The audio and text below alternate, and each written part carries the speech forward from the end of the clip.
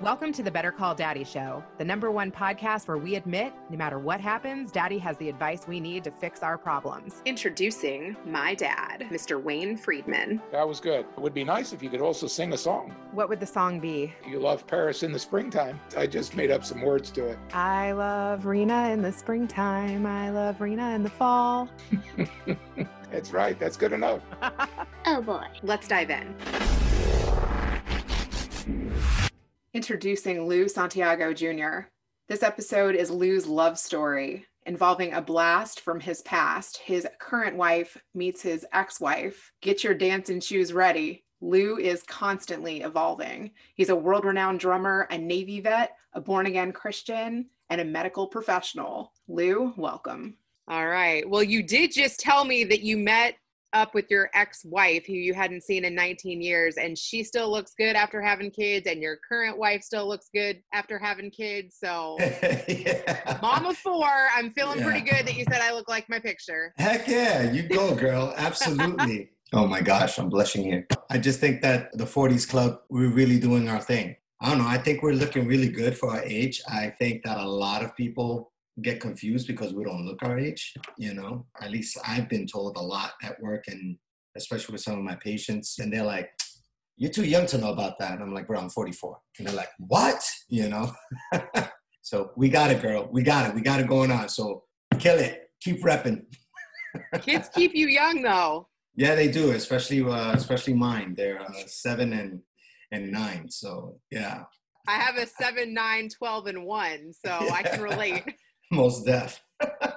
So yeah, I love your story. We first started talking and you were telling me that you had some holes in your heart that have been around for a while. And I feel really honored that you shared your journey of mending those holes in your heart recently with me. It was pretty crazy because we talked on Tuesday, and what was meant to be a very short conversation, we ended up talking for 3 hours. Pretty much you got to know my life story and stuff like that. And it's just amazing how we met up and we got to know each other based off of the K-Swiss connection. What's crazy about this, just like you opened up, is that 2 days later, there was a happy ending. Like 2 days later, the 20 years that I had condensed for you in 3 hours came to an end. To me, I just thought it was no coincidence that I was first married in August 20th of 2000. Next month would have been my 20th anniversary, and we're in the year 2020. So I was just like, I guess it was just meant for me to receive my closure this year. We got to take it back. Homegirl. Tell me about the first love of your life. Her name was Veronica. We met when I was 3 years old. My parents and her parents became friends by way of a mutual friend who was my father's, I would dare say, family member, you know. So when my father was an infant, he was being babysat. You know, my father was born and raised in Puerto Rico. He lived on the top of the hill, and there was a house at the bottom of the hill. And my father, he would crawl down the hill to be babysat by a woman who we graciously called Tata. She graduated from high school a few years after graduating high school, or shortly after graduating high school. Her entire family moved to the States. They moved to New York, Brooklyn. My father then, when he grew up, he graduated. Now we're talking about 16 years later, graduated from high school, also moved to New York and moved in with his sister. And to speed that whole story up, met my mom, got married when he was 24. My mom was 19. My dad was 25 at this time. My mom now is pregnant with my brother. They were looking for another place. So they looked at an apartment in Brooklyn. So what makes this all kind of like, oh my gosh, goosebumpy and anything, is that they went to go look at an apartment. And my father used to come down, you know, to be babysat. So one of the crazy things is that here, my father is walking up the stairs to go look at an apartment in Brooklyn. And when they're at the apartment, a woman is coming down the stairs, and it's Tata. After all these years of, you know, not seeing each other and all stuff, it's kind of like, you know, like, I don't know, serendipitous. They just find each other in Brooklyn. And here I am now. I'm 2 years old. My brother's, you know, 1, and my sister's doesn't come into the picture until another 4 years later. She literally watched us all grow up. And she became my sister's godmother. She was also the godmother of my ex-wife's sister. And she was the connection of, once again, her parents and my parents, getting to know each other and stuff. So I knew my ex-wife since then, and she was the first girl that I ever kissed. I don't know. I always believed that I was going to marry her. And How old are you with that first kiss? I think I was 6. What? Yeah, I was like, ew. It's like, hold on, time out. Ew. So I called her my ill partner. I'm like, ew, That's pretty young. Yeah, so that's where we met. When I was 11, I got accepted to go to boarding school on an academic scholarship. So I went to Hillside School for Boys, and I lost contact ever since. Lived my life, went to the Navy. And then my sister was getting married. Went to my sister's wedding. And lo and behold, Veronica and her mom and Monique were there. And that's the first time I saw her. And yeah, we ended up hanging out that entire night. And 2 years after that, we got married. Okay, we got to talk about the little Navy chapter too. Oh, yeah, sure. What do you want to talk about? How did that come to be? Oh, Lord Jesus. So I had a girlfriend, which in actuality, it was just a girl who was a lot older than I was. And I literally was just her F-buddy something. So, but I was, like in love. I was in my last year of high school. And I actually ended up dropping out of high school. And I took my GED. And I caught her with somebody else. Being that I already took the GED, I was just like, I need to get the heck out of here. So I was a butcher.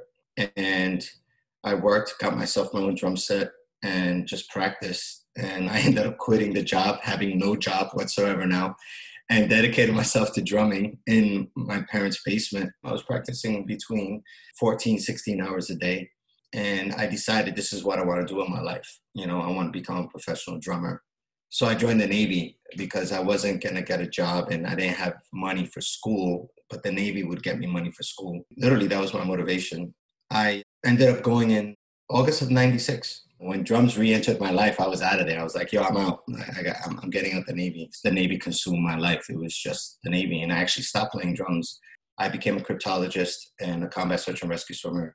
And I did a lot of special operations, the special forces support.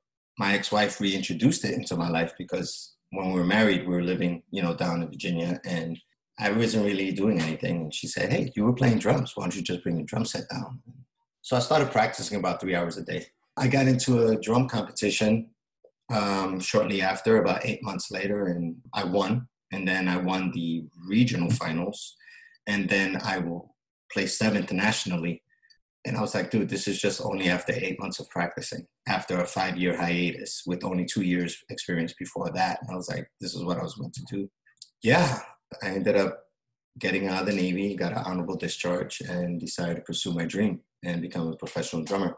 I became the drummer for this band, and we were immediately picked up with the independent record label that shopped us already. And now we're in the middle of 3 major record labels making us offers and stuff.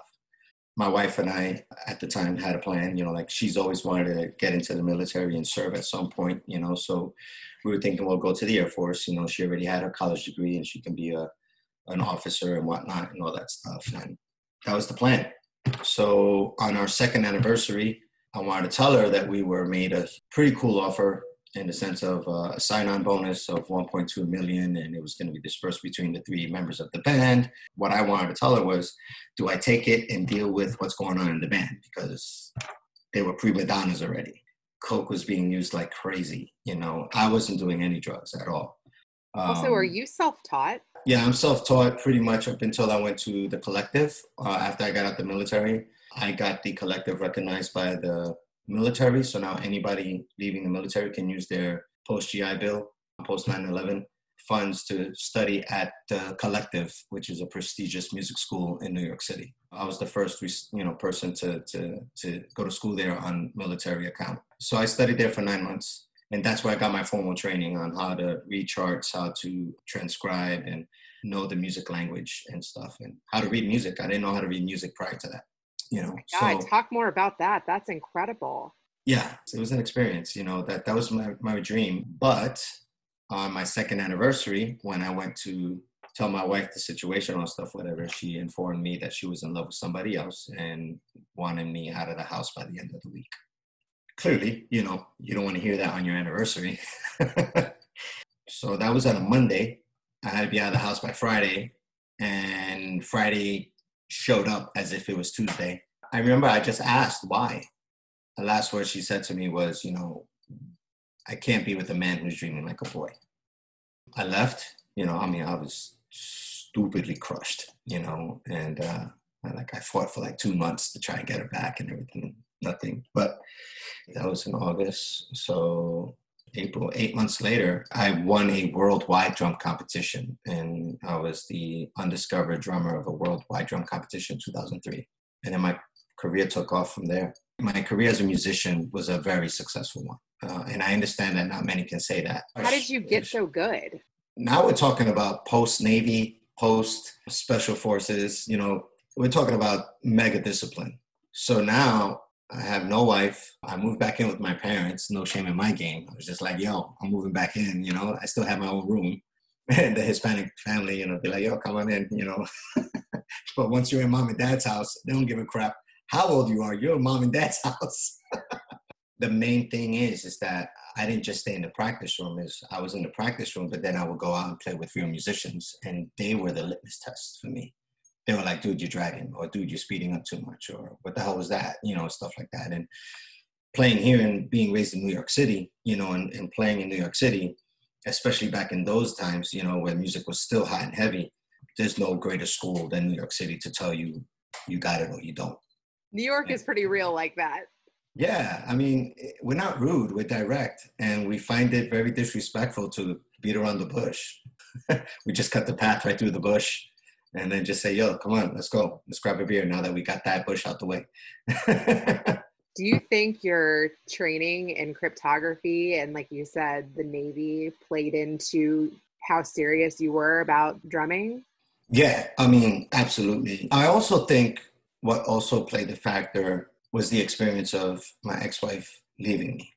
Because for me, I thought I wasn't worthy. I didn't struggle with my worth in the sense of who I am and you know, self-confidence or this, that, whatever. Yes, as an artist, as a creative, as anything, we always have those self-doubts, those insecurities about, you know, is this good enough? Should I put it out there? Because, good Lord, I have been plagued by the perfectionist, you know, spirit big time. And I've learned even recently to just let go of that stuff. And I can't tell you how many things I've completed and just deleted and just decided I'm just going to start all over again.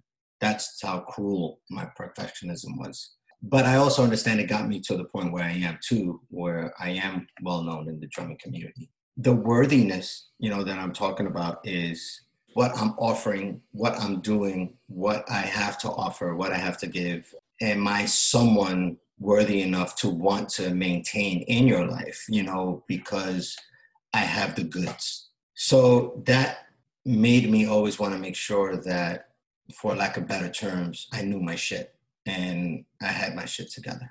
In the military, you have to have your shit together, because if not, you know, your brother dies.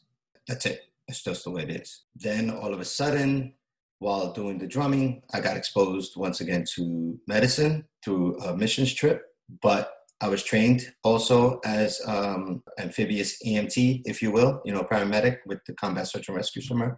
So when the whole medicine thing came around and I decided I'm going to put music on pause and pursue medicine, which is funny. My diploma is right here facing this way, and you can see the medical thing. That's pretty cool. I applied it to that too, you know, and then while I was in school, this whole entrepreneurial thing started kicking in, incorporating drumming lessons and then bringing and applying medicine to drumming and all that stuff. So now I'm still a professional drummer that is still, thankfully, thank you God, still respected in the field and still working. I film lessons through my online drumming website where I teach drumming lessons for 99 cents to anybody who wants to learn. And then the next business is Musician Med, where I offer, you know, preventative medicine, health measures and tips to the uninsured, you know, to help them, you know, navigate which way to go without spending too much freaking money, and to know directly where to go. So that way they're getting the proper attention and proper care. I didn't know that you did that. Oh, yeah. in January 2021, let's kick off a podcast called Musician Med. So that's what I'm going to do. Yeah. That is so cool. You just have so much going on and so many interesting chapters. Okay, I also want to talk about the questions, the unresolved questions that you just had answered with your ex-wife.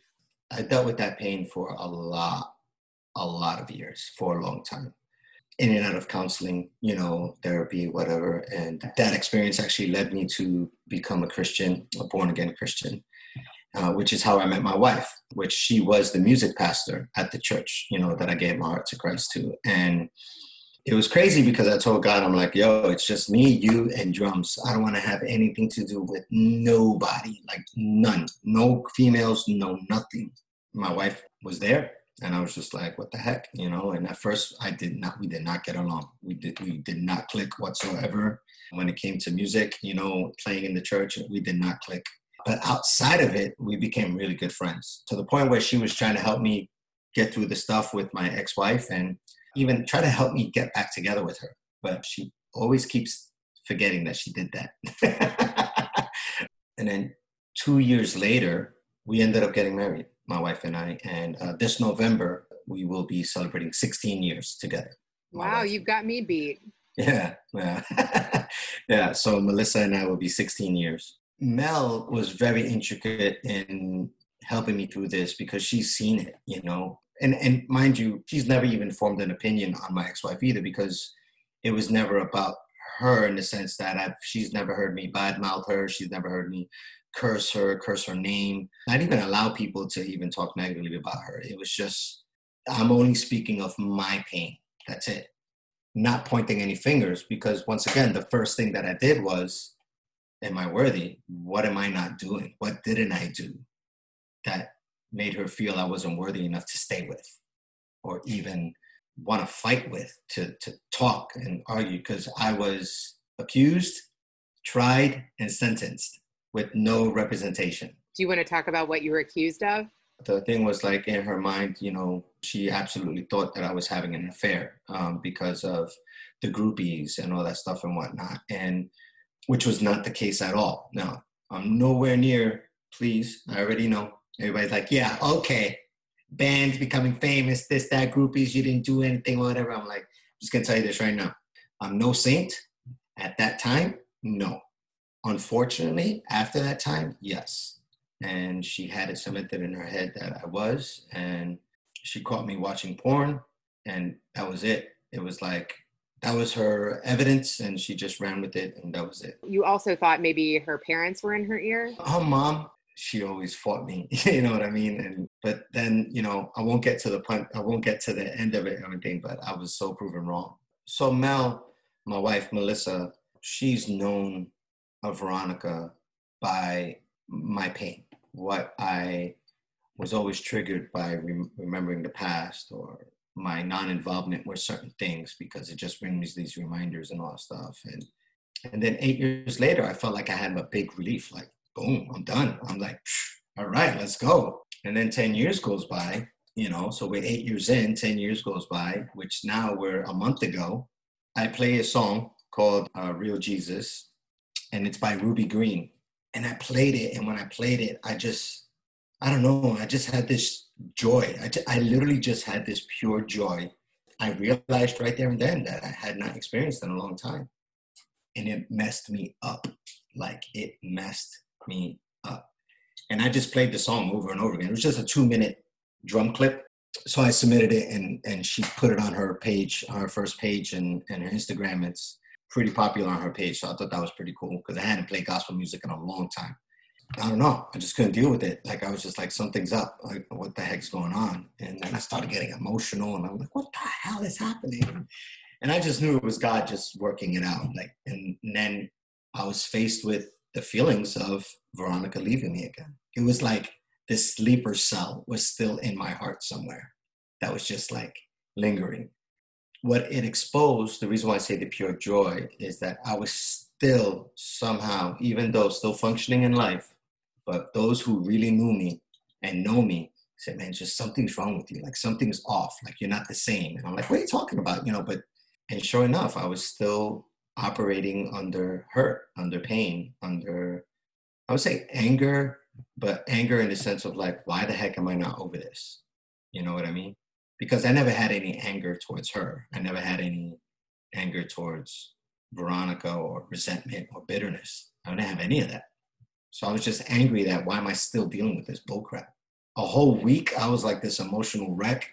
Then the second week, I was realizing that I was sleepwalking, and I just made amends with family that I felt that, had told me something's wrong with you or you're not the same. And with my brother, with my sister, with my parents, in-laws, like just my real close friends and especially my wife, Mel. Because what I learned is that I have not been able to love her fully. I love my wife.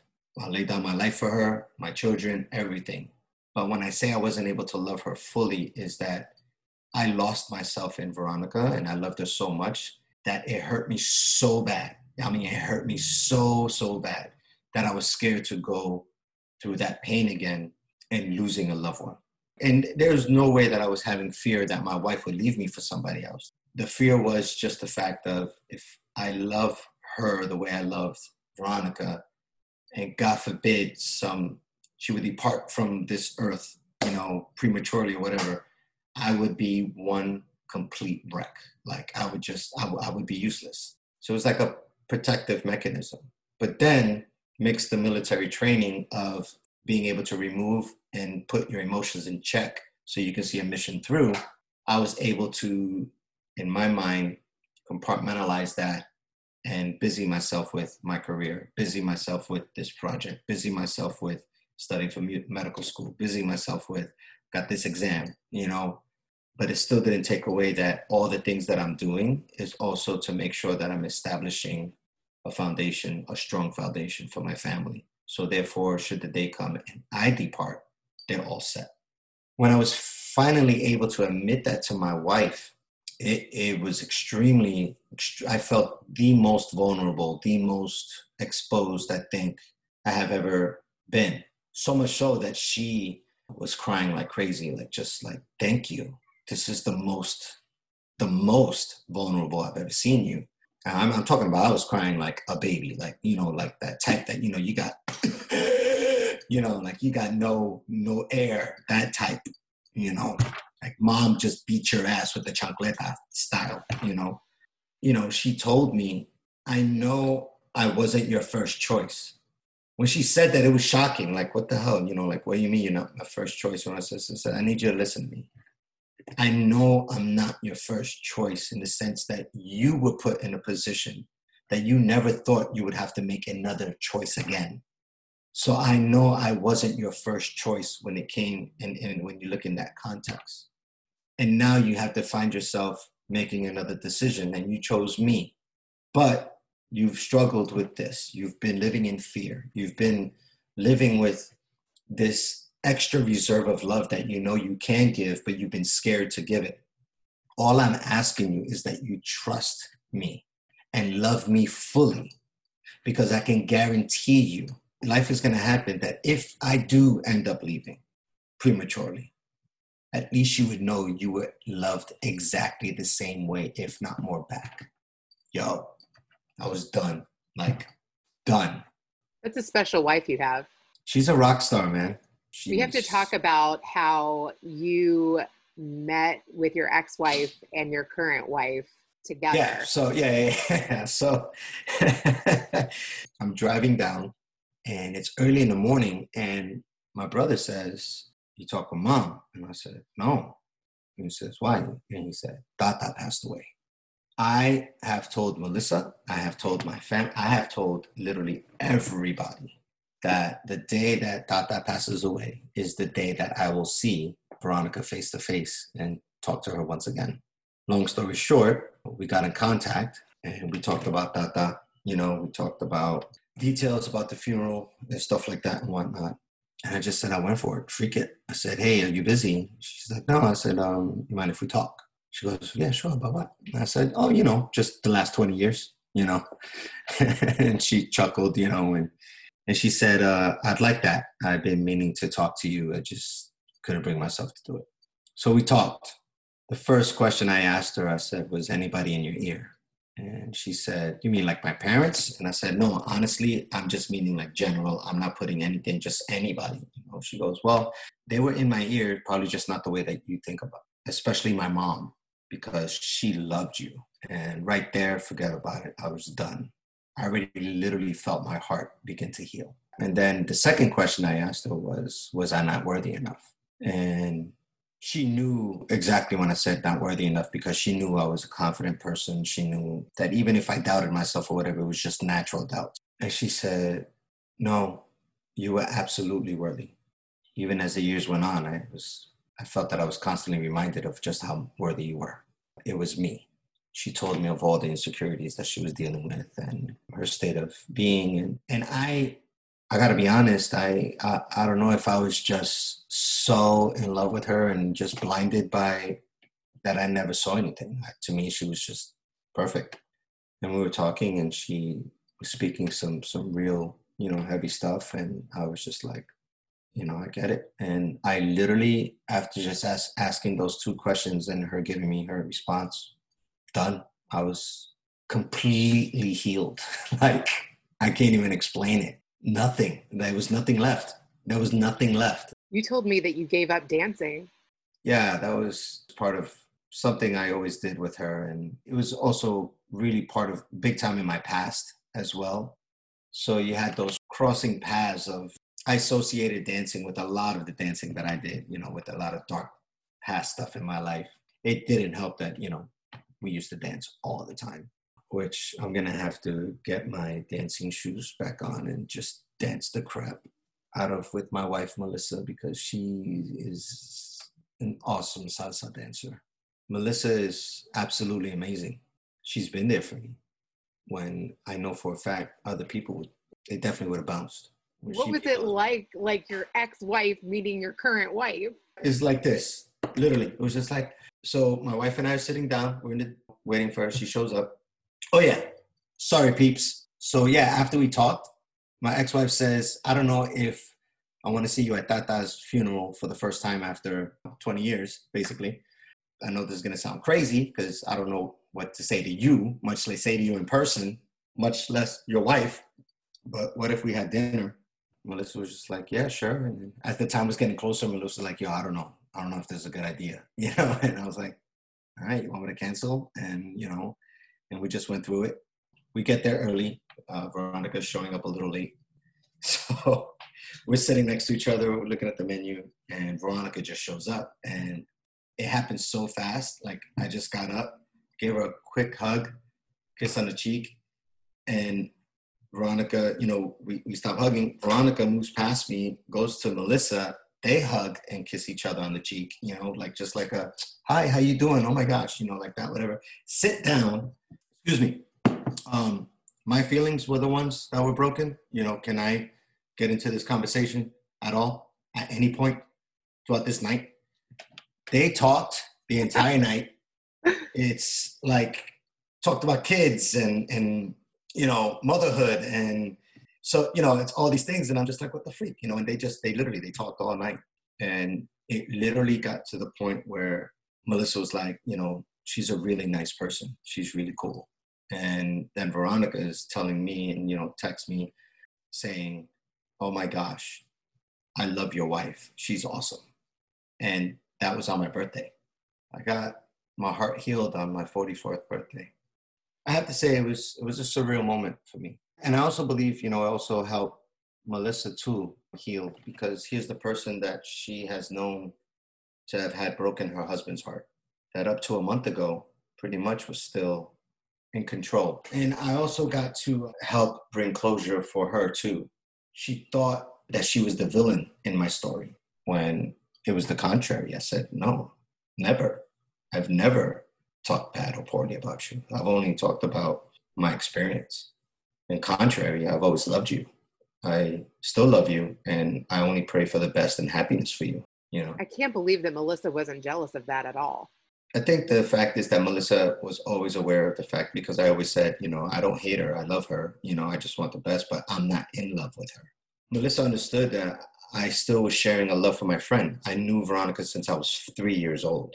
You said, we've known each other since we were 3 and 4. How can you just cast me away? That was one thing that you said really hurt you so badly. Mm-hmm. Yeah. But it was still something that I wasn't going to be bitter about with her. It was something that I wasn't going to just say, the hell with you. I wish the worst in your life. That would make me a hypocrite in saying, yeah, that I love her. No, it's unconditional love. And I mean, to me, that's the epitome of love, to be honest. I saw the movie The Notebook today. Okay. I don't know. I was watching romantic movies today. You sap. Yeah. I'm a hopeless romantic. And I'm just like, nobody does it like that anymore. And when you look at it, society doesn't allow you to have it that way either, because of what you're fed with. The way it looks like, it's like, it's all about you right now. You have the looks, you have the life, you have everything. So it's all you, all you, all you. When those things start to diminish, then look for love. Too late, bro. It's totally too late for that, especially when that's the only mindset that's out there. Coupled with my own personal experiences with what I see coming through the ER doors, when it comes to STDs and everything, to find love or to find people who truly are saying, I'm here for you and all stuff, that's a rarity. And what's even scarier is that I think that the picture of love has been diminished, that now there hasn't been too much of an example of what true love looks like and even being portrayed in our society. Like, come on, Will Smith and Jada Pinkett Smith, like that whole thing that's going on or whatever. Like, we're talking about like, oh my gosh, this is so awesome how they are there for each other. And I'm like, bro, that's not freaking love. Stop. You know what I mean? Today, to say, oh, he loves me, can take any form now. So much so that I believe any young man and any young girl can fall under the guise that this is what love is, and then they stay a slave in something that they know they should be walking away from. What would you tell someone who has dated the wrong person again and again and like still believes in love? Because I do feel like there are people who don't know how to find it. I dare you. I would challenge you. I encourage you. I would advise you. If you have found yourself the same person, and you're saying, well, this is the type of person that I like, go to the root. Spend the money with a counselor, with a therapist. Speak about your roots. Maybe you can find out why you've grown this long to only be attracted to this type of fruit, when in reality, you produce vegetables. I guess that's an apples and oranges type thing where, opposites attract, but some opposites are toxic. We live in a society that people are quick to just say, who the hell are you? What do you think? Why are you judging me? Why are you this? And I'm like, I'm not. I'm just sharing this because I care about you. I want to just ask you one more question, because you talked about your wife and wanting to love her fully. What are your thoughts on how to do that? How do you love someone fully? For me, knowing this question, knowing that I've done it before, and all that stuff, is I want to lose myself in her. And when I say I want to lose myself in her, it's just like, the thing is, I can do it. It's just I chose not to because I was scared. But when I look at Mel, I just smile. I look at Melissa and I just know it's like, this is a real good woman. You know what I mean? And the reason why I'm smiling is because I'm just like, wow, it's like, she's mine. Everybody should have that. I believe that's the way God designed it. Thank you so much. Thank you so much for this. So, Daddy, what did you think? This is really Lou's love story, isn't it? Sometimes we can be in love with someone and you can't be with them for one reason or another. That's why they made that song. If you can't be with the one you love the one you're with. And that can be very true, because different tragedies happen in our lives and certain things and different twists of fate occur. Are you supposed to then be alone for the 50 or 75 or the 100 years that we're here? And the answer is no to that. You should really rise to the occasion and search out and find someone that you can love. It's very interesting because his second wife said, if you give me all of you, you'll get all of me back, that you won't be disappointed, that if you give everything that you have in a relationship, she'll reciprocate it. And isn't that what also part of the love formula is as well? That if you're really going to have a relationship that's going to endure, you have to be all in. I found very interesting how he got loyalty and dedication and really tremendous development in his thinking, just like my father, when he joined the Navy at a young age, Lou did as well, where he ended up even working on special forces and assignments and worked with the medical field in helping and saving people, and also being disciplined to be an excellent soldier and a loyal person to his country and to the men that he fought side by side with. Those are very important qualities to have. But look how long it took, and without that discipline, how long it took to get over his first wife, who just one day said, hey, your music ambitions and not having a regular job or a regular career, she wasn't all in into his dreams. She moved on and maybe wasn't all into him right from the beginning, even though they grew up together and they were friends and all of that, but wasn't necessarily the path that she wanted to take in life, and was able to attach herself and love someone else. Very, very difficult when you put all in and you grow up with someone and you love them and you put it all in and you don't even know that you've done anything wrong and they're out of your life. What a tough equation to handle. Pretty crazy how they reunited, right? And then, just like a reunion where you can see an old girlfriend from high school, that was 40 or 45 years ago. People have to move on and make the best path and life that they can with the girl that he's made a family with and who's accepted him for whatever his profession would be. Today's episode is sponsored by Rin 10 Media. If you want to look and sound your best for a podcast of your own, you want to get in touch with Rin 10 Media. When I first contacted them, Better Call Daddy was just a twinkle in my daddy's eye. And now, only after a couple months in, we're at like 50 episodes. Reach out to info@ren10media.co.za and use the subject line, Better Call Daddy. Now you can subscribe on Apple Podcasts, Google Play, Spotify, and tune in. Add Better Call Daddy podcast on IG at Rena Friedman Watts on LinkedIn.com. Thanks for listening to the Better Call Daddy Show.